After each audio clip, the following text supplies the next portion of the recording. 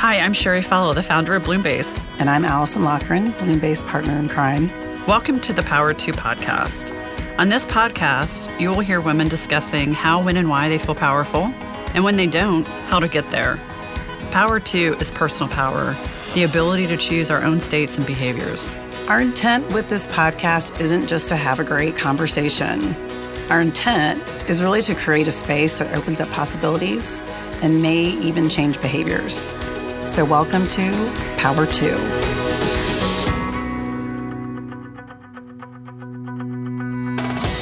I am Sherry Fallow. And I'm Allison Lochran.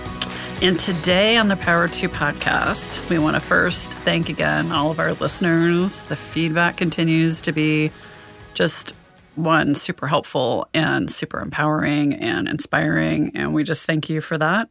We also want to thank Kent in the utility room, who continues to make us sound so fabulous and coaching us along the way. And we're really thankful for all the guests we've already had and that we have coming up. So it's been just really awesome, all the engagement. So today we're talking about a topic Allison and I are both super passionate about, and that is female friendships. And I can't wait to just dive in, Allison. Yeah, sure. Yeah, this is definitely not a topic that we have sort of a middle-of-the-road attitude about, for sure. As we thought about what we wanted to talk about next and maybe who we would start to bring in to talk about it with from a guest standpoint, we were both just so fired up about this. And we were brainstorming through it and then getting some direct signals from the universe about we did. Yes, the correctness of our path and just bringing us along, pointing us in this direction, indicating that we had made the right decision about this concept, the power in female friendships. One of them being this fantastic Instagram post from Dr. Tara Wright-Trent. And if you have not ever listened to, followed, read anything by Dr. Tara Wright-Trent, I highly recommend that you turn us off right now and maybe take 2 minutes to do that. Agreed. Because she's fantastic. She's a PhD from Zimbabwe who now builds schools for children in Zimbabwe, and she's just fantastic. But she had posted this on her Instagram after Sherry and I had completely teed up our idea around our discussion about female friendships and how we want to talk about it with our own female friends on the podcast. And she introduced this concept called Sawira. And I'm going to read this direct quote from her, so I'm giving her this credit. This is not my text, but I'm going to read this to you about Sawira.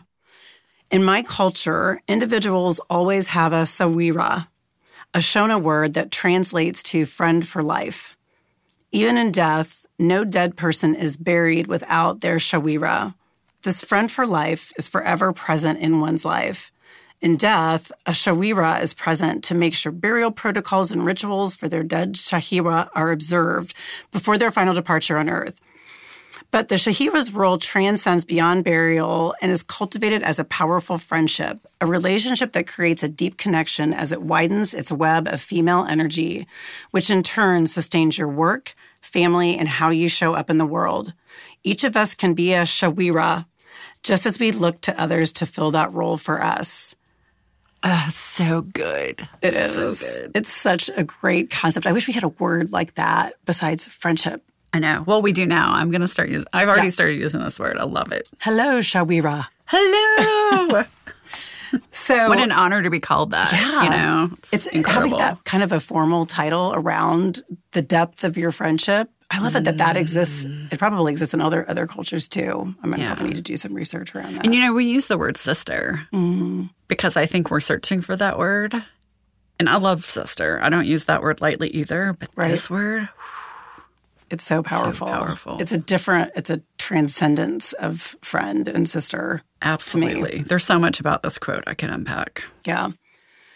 So we had talked about having this podcast around the power in female friendships. And this is something that we're not going to have a lot of conflict around and differing opinions, I don't believe, in our conversations. And something that I feel really passionate about and really want to talk about because I feel like this is something that I do really well in my life, gathering fantastic groups of women around me for support and connection and fun and love, and also being able to create a web of those women that's also intermingled, as evidenced by you yourself recently meeting some of my friends in Phoenix. Yeah. And just expanding that web and network of women that I'm surrounded with in my life. And it's been, I mean, frankly, my mainstay and my rock throughout most of my life as well. So, Phoenix, Portland, Indianapolis. Right. Yeah, as someone who's witnessed you, I can vouch, yes. Not that you need me to. I'm just here. Thank you. I agree. It's one you. of your deepest roots. Yeah. So as much as I default to that community creation and female strength and long-term female friendship and female bonding, I'm also equally as passionate about the people that don't get to experience that and why or why not, and trying to uncover some of those things too with women that I meet that don't maybe necessarily have that kind of connectivity in their life to female power and female friendship, because I think female friendships are very powerful. So tell me, can we just pause there? Mm-hmm. Why is this important to you? Like, given that example you just gave, that it's your default and that it's powerful for you, what's the soundbite for that? Why is the female relationships, as we're going to talk about them today, so important? I think because I have seen firsthand the power that they bring to your life, bring to a life. That I have seen firsthand the power that female friendships do bring to your life, a life. And it started with the way my mother taught us to be friends and the modeling that she gave us around creating communities of women. I mean, absolutely, definitely. It would be interesting to see what my sisters would say, but that was really her default as well. You know, wherever we lived, whatever group she joined, those, you know, there always became sort of a pocket of people from that group or that neighborhood where they became friends and close friends. And sometimes those people overlapped, whether they were, you know, older friends and then with new friends from a new group she joined. And while she had a very strong relationship with my father, it didn't take second place to that relationship. It didn't supersede it. It wasn't like, oh, the women are more important, the men are secondary. It was very much on an equal playing field. It was just as important, but for different reasons. Yeah. And that was very clear that she derived something different from it. And that we did as children as well. There was just such a sense of growing up in a pack and a community and having that safe place where you could, I mean, now I think back on it, probably would just being a mother of a daughter now, I think they probably wanted me to talk to them and share my feelings and what was happening in my life, which I did to some extent, but also just safety and, you know, knowing that you would be taken care of in places if your mom wasn't there and having that kind of bond outside of your family. Yeah. That you know that you've got some place in the world outside of your family where you'll be taken care of. I just have that vivid memory. Yeah. That, you know, if I knew that I could reach Pat or Barb or people that my mom was close friends with, that I would be fine. So that's where it started for you. And you saw that play out over and over again in your life. Yeah. Right. And I saw that the value that my mom derived from that too and how it fed her. You know, she didn't really talk about it. I just sort of saw it in her. In action. Yeah. Right. And the joy that she would get from being around her friends and the validation. I remember us all laying out by the pool and, you know, slathering baby oil on ourselves. And just like the lightheartedness of them laughing about things or the intensity that they would gather and talk about things and sort of, you know, hash out what was going on. It was just interesting to watch. I mean, I observed it all the time because I was so fascinated by how dialed into each other they tended to be. It was probably one of the few things that seemed so authentic about my mom. Everything else seemed very mysterious. Like she had this whole inner life that I probably wasn't privy to a great deal of, but that felt very open and authentic. Her friendships and the value that she got from them and the love that she had for the women in her life and how that they sustained her. That like just flew out of my head.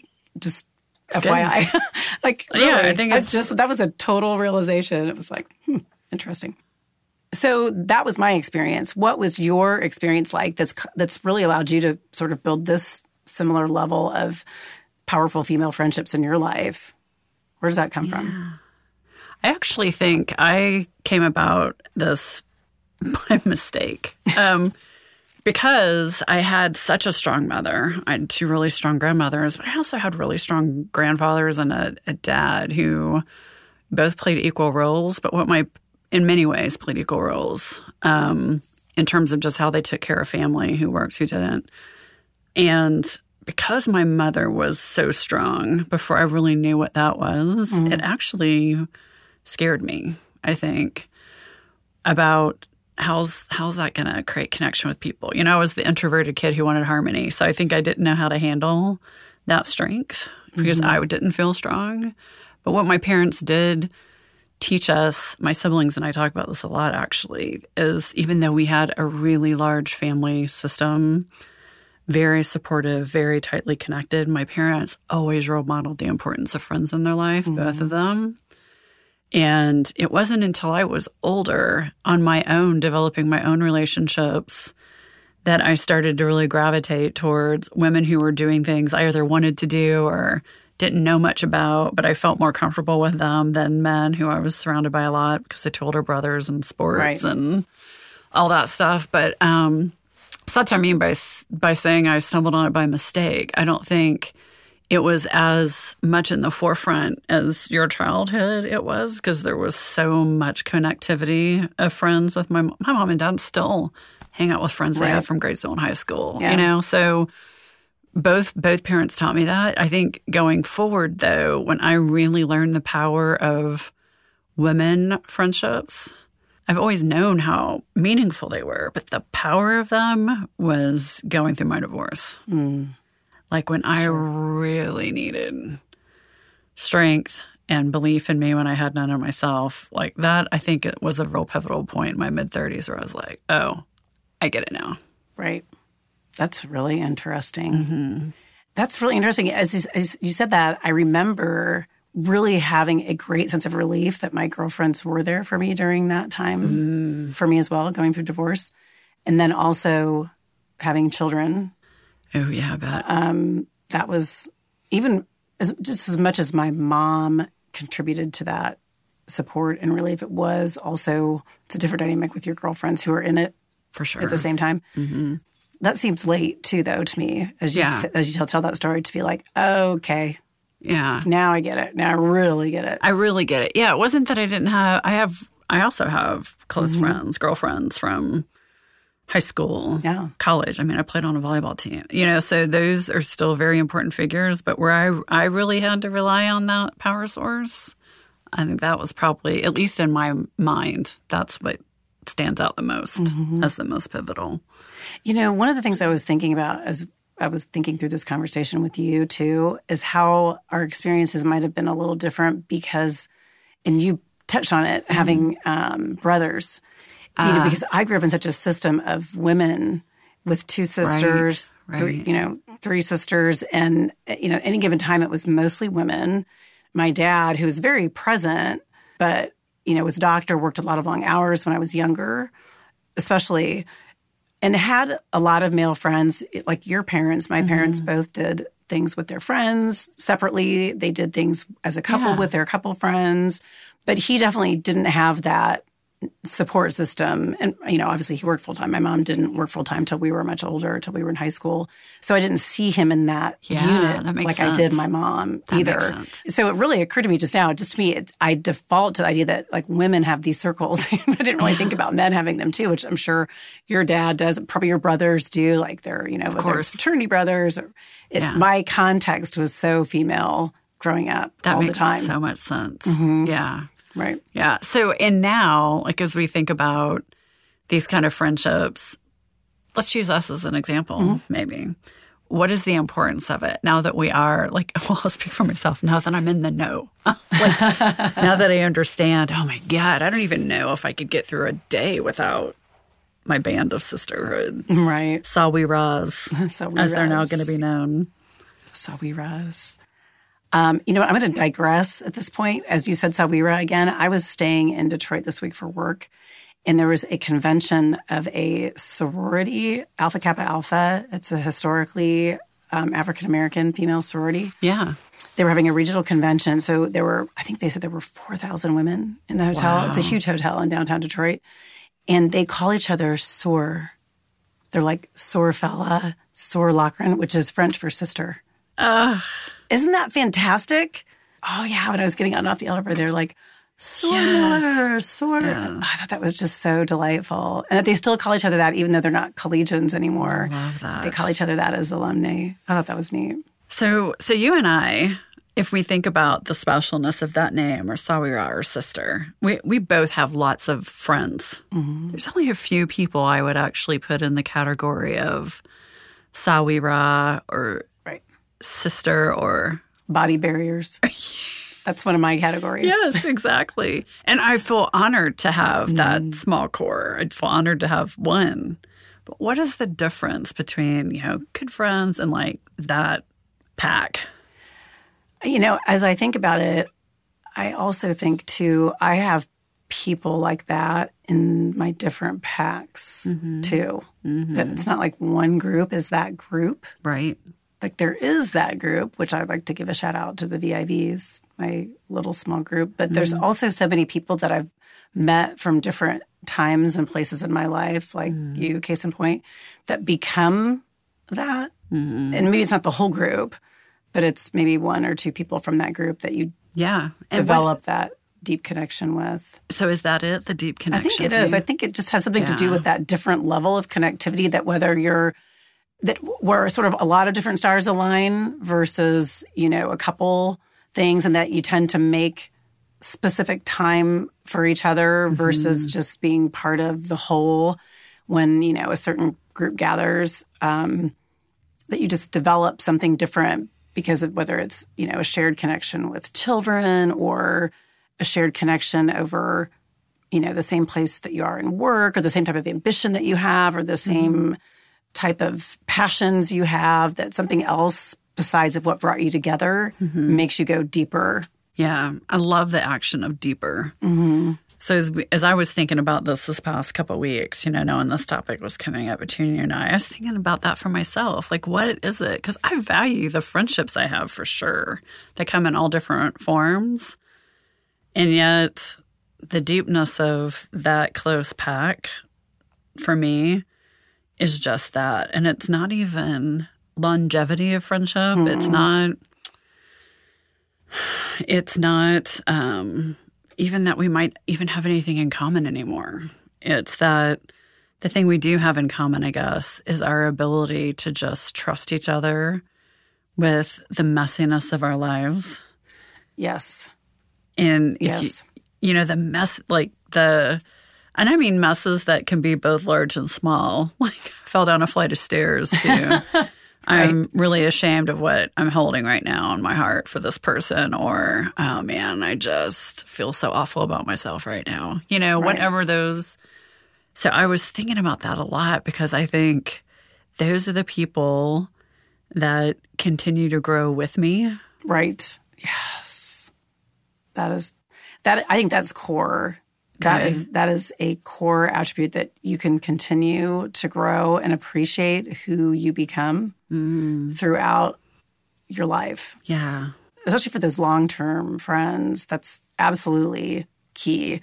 I often say I don't understand why I can't achieve that in an opposite-sex relationship. Yeah. Because I'm so good at it in my same-sex relationships that, I'm not, especially my high school girlfriends, we're not the same people that we were in high school. Right. But we have been extending each other so much grace in our relationships to grow and become different people and accept that. And I think the other pieces, and to do that without judgment about who we become, what our choices are, that when you can sit in that place with those people, when you find those people that are coming from that place, that they're like, this is you. Yes. You make the choices you make. I'm good with it. Yeah. I understand. I make choices too. And we can accept those things and love each other through it, despite it, on top of it, around it. That you and I have talked about this a lot, just the space to just be, to not be judged or fixed or anything other than believed in and held. You know, like just... I guarantee you a ton of people just went, yes! Believed in and held. Even that's when you, so true. especially when you don't believe in yourself. I mean, I think that's why I went to that pivotal moment of divorce, because that was such a time in my life where I thought, I am never going to do anything well again. Like that's just was the pit of despair I was in. And I can go there quickly around other things as well, depending on how they hit me emotionally. But it's always that pack that says, I hear you saying that. I get it feels that way. And I just want you to know how I see you, how I experience you in my life. So I get how you're feeling about you. I just want to remind you how I'm feeling about you. And I'm like, how you impact me. thank you. Right. So, that's what believed in means to me. Witnessed, I think, is a powerful word. Witnessed. Exactly. They're not scared to look at the messy, but they also don't need to feel the need to clean it up. Right. Right. They'll help you if you ask, but they're not going to rush you along because it's hard for them to look at. Or does that make sense? Yes. Right. They're just wanting to sit on your couch and stare at it with you. Yeah. Because what I've noticed, I wonder how you feel about this. This is a question and maybe a statement, is I've noticed those relationships are hard for me to let go of. They always will be. It's kind of a fellow trait, I think. Another podcast topic. I know, right? Exactly. And there's a few I'm sitting in sadness about right now, and I really struggle with oftentimes. What is my work? What is theirs? How much do you reach in? How much, like all those things. But I think I get really clear about it when I understand, okay, am I standing in my truth? Am I accepting me? And because accepting me doesn't mean I'm repelling them. Right. And sometimes I think I confuse myself by thinking, well, if I own my space, I'm pushing others out. No, I might be having them have to look at their own space and own it, and they might not be ready to, so they have to leave. Do you experience that? I mean, is that a struggle for you, that line of when you're letting people go? Because I'm struck by Dr. Trent's mention of death. I wanted to talk with you about that. But do you struggle with that letting go piece and what your role is or not once those people are in that space with you? Honestly, I really don't. God, this is why you're in my life. No, it's not. No, there's no judgment here. I feel like maybe it takes me longer to get to that point, but when I get there, I'm done. Really? I'm so able. How do you know that? To go. I think because I can think of one very specific incidents of a friendship that I was just like, okay, I understand how you feel that way, and this is how I feel, and if this doesn't work, it doesn't work. Yeah, and I'm fine. I'm okay with that. Yeah, because I'm this, and that's what I am. Yeah. Because I think to get to that point, I, do some soul searching and try to sort of, pulse myself. Am I doing something because I think I'm supposed to, or am I doing something out of spite, or am I doing something that's detrimental to me, not just to the friendship, just, I guess, working through that stuff before. And then when I get to that place, when you get to clarity, you're clear. Done. Gosh, I have to get to clarity over and over again, I think. Yeah, because when I think of Dr. Trent's quote, that's part about even in death, no dead person is buried, it made me think, what about the people that stay in your heart and soul? You're grateful they entered your life, but they're not really in your life anymore. Mm-hmm. So it just made me, I've read her quote several times just thinking, death isn't always, they're still on the planet. It's the death of their role in my life. Right. And I think that's really helpful to think of it that way when you talk about the flow of people in and out of your life. And I feel like each year I get a little more graceful with the flow, but it's still really hard for me. That's why you're in my life, Allison, so you can teach me these things. One of many reasons. To be able to let someone go with love and grace, I think, is the ultimate gift. Oh. I do, because if you're hanging on when it's no longer working, and, use me for example, and I'm suffering through it, what good am I doing anyone? right? Including myself. So I think it's what I mean by the ultimate act is of self-love for sure, and certainly love for them to not want to continue to torture them in any way, right? Right. So, we've talked about this before too. It feels like the trajectory of this to go from, how you're learning, yours was in childhood, seeing these awesome role models of women relationships, and then starting to have our own relationships and what that looks like, which for me immediately was about being liked and accepted, not knowing who I was and accepting myself first, to now be in this chapter where, oh man, I'm really trying to accept myself and own my space because it's the only one anyone else can do the same. Right. It just seems to make that small group more clear if they get that too. Right. So I think the gift of being able to see that, whether they have it or not, or whether you have it with each other, is actually really a gift. It's something I'm jealous of. That's true. That you have. So I think what we're talking about in terms of the letting go is important for women to understand, in particular women, because I think we feel pressure to be nice, and nice is not kind. Our intention might be to not hurt someone, but we're absolutely hurting them and ourselves to just not be honest. Right. So Dr. Brené Brown has this quote that says, clear is kind and clear is not kind. I love many of her quotes from her work, but man, that is one of my favorites. Right. Because I hear people say a lot, well, I can't tell Allison that'll hurt her feelings. That's bullshit. You're not telling her that because you're not brave enough to. Right. So I just think it's really important we have the conversation so people start to really focus on themselves so they can be in that space with other people. Right. But I think it's hard work too. Oh my gosh, exactly. I think it's especially... Any relationship we're having. I think it's especially hard with people that you really love. Mm-hmm. I also think that it's also necessary to grow. Mm-hmm. And I think that when I've had conflicts in friendships, that what comes from that, probably in any relationship, what comes from that tends to be stronger. It tends to either completely go away, like that we just cannot survive the conflict, or it becomes something stronger and more open more solid because we know that we can work something out, have the hard conversations, and love each other through it. You went through the dark forest together. Mm-hmm. Yeah. Man, I think that's so true. And again, so back to our theme, like I think this is why having women that are willing to go to those places in your life helps give you strength and power. That's such a great feeder to you as a woman. Yeah. In a society that tries to negate any kind of power that you try to have. You know, it's to have that back behind you, to have someone who has your back, to have a group of people that has your back, to have backing in that way, and to model those behaviors with them that make you a little bit braver in the other places that you show up. My God, that's so true. It's like the power to get up again. Yeah. For sure. Like they're the only light maybe you can see. Mm-hmm.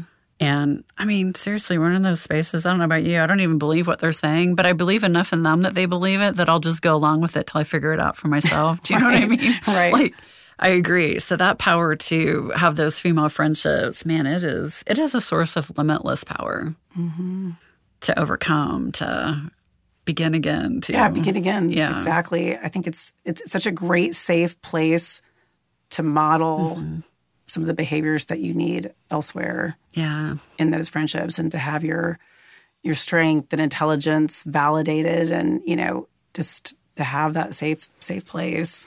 So what do you think gets in the way? Because you and I have both been in spaces, particularly in the business world. I know we always come back to that, but that's where we spend most of our lives. Right.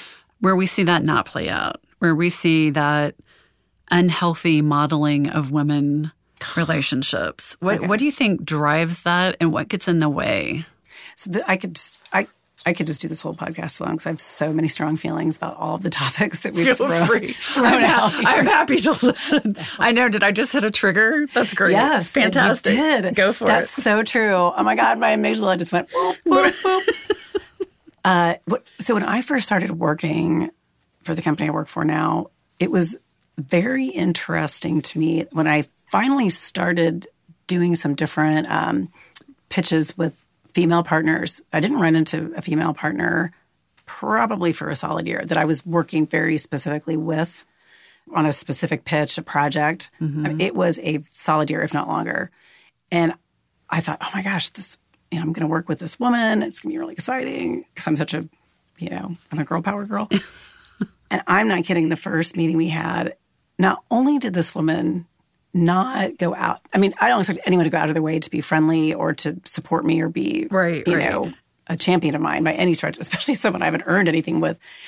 But what she did was go out of her way to be difficult to me. Yeah. It was so shocking to me. I almost wanted to sit through the meeting with my mouth hanging open. And just cutting me off, questioning very simple things I said. It was just sort of flabbergasted. And my experience with women partners that were of a certain age, certain generation, not my generation, the one ahead of me, who have now started to transition out, there was very much a mentality of, I got to this place on my own, probably scratching and clawing through this male-dominated firm. And so therefore, you will also do the same, and I will not help you. Yeah. But now, I think that attitude is changing, and the women that are partners that are my generation, my age, and younger are much more inclusive. But to watch that when I first came in, especially coming from the place that I do, which is so inclusive of women and so surrounded by supportive women, it was such a contrast and shocking. Yeah. It stood out so starkly. For sure. And, having talked and worked with many of those women, it's interesting when you ask that question of them. I don't know if you have. I'd be interested to know what you hear. And what I tend to hear from them is exactly what you said. That's what we were taught. And so even though it doesn't seem that way, I'm actually trying to help you because that's what I think you still need to get where I am. That's exactly the answer I get. Yeah. And then the second answer I get is, I'm not even aware of that. But I know there's only one seat at the table for a woman, so I've worked hard to get here. You're not getting it. Like that can be some of it. I think that's a smaller piece of it, though. I think actually most women were just, and I'm not, excusing or trying to enable more bad behavior. It's interesting to me to unravel the stories that had people get there, to that kind of style and behavior and mindset around it. So.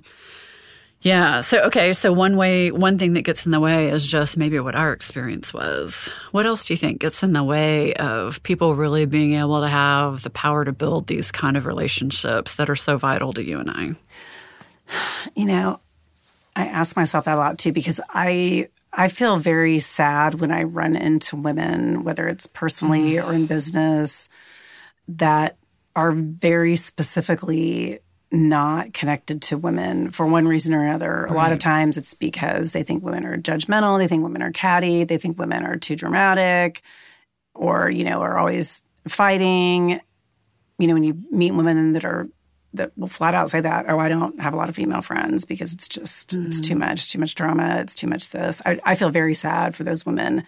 And I, just in my own experience with the people that I have known that have been in that place, part of it is being burned on a relationship from a woman that's like one person's done that to them. Right. Therefore, the door is closed. Right. The door is closed going forward to women, not putting themselves in a position where a woman could hurt them in that way again.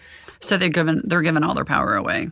Yeah. That's a great point. To a story that isn't even true anymore. Maybe. Right. Or is very old story. I hear that often. Well, I had this one friend and she blah, blah, blah. And so therefore I just can't handle it. So that's what I hear the most often. It's the most common theme.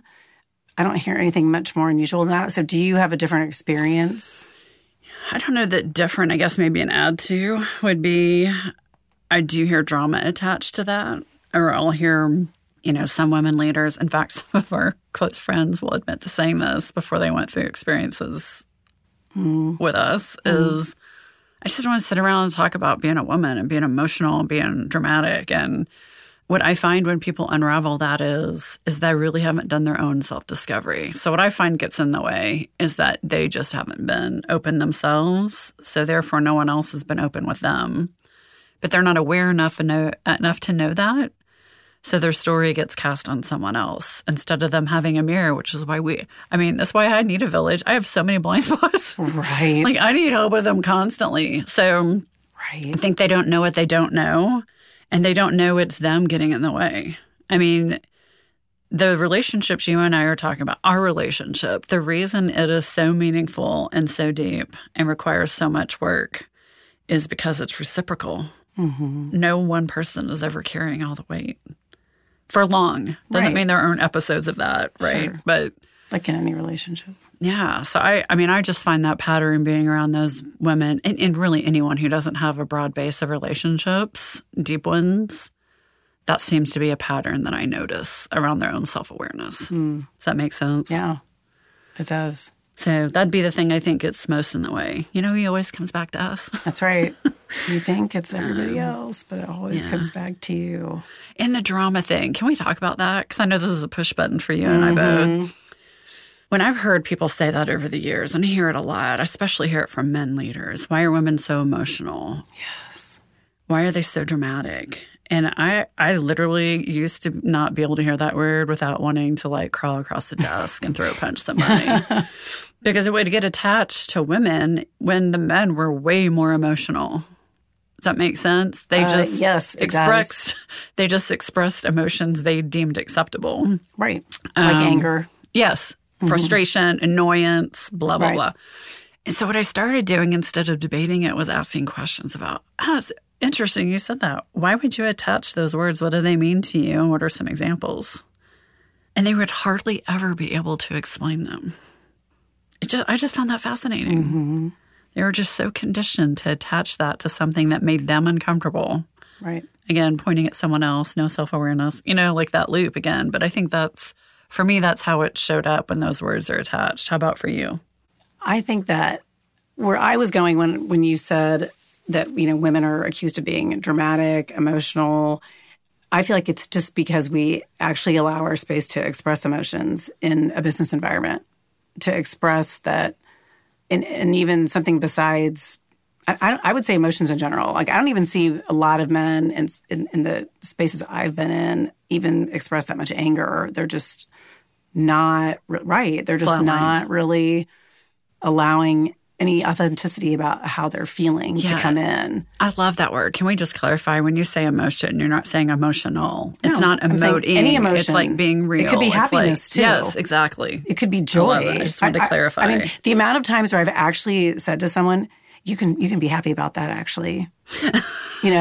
It's any emotion at all. I love that. At all. So I think that when women who are very able to do that. Some women don't because they're in a system that they know they can't, whether it's, your corporate environment, whether it's your home environment, that it's not a safe place to express emotion. But if you're in a system where you feel like you can and you've expressed emotion, I think you just get tagged as someone who's so emotional. Yeah. Just because you are actually human. And letting your actual human emotions show through, that you are having an emotion at the time that you're having it. That's so fair. Yeah. So, Allison, we've both mentioned that, relationships for us worth having require work. Mm-hmm. So when I hear people say, those deep connections, they just require so much work, what would you say to that? I think that it's worth it. Mm-hmm. That's the kind of work I want to do.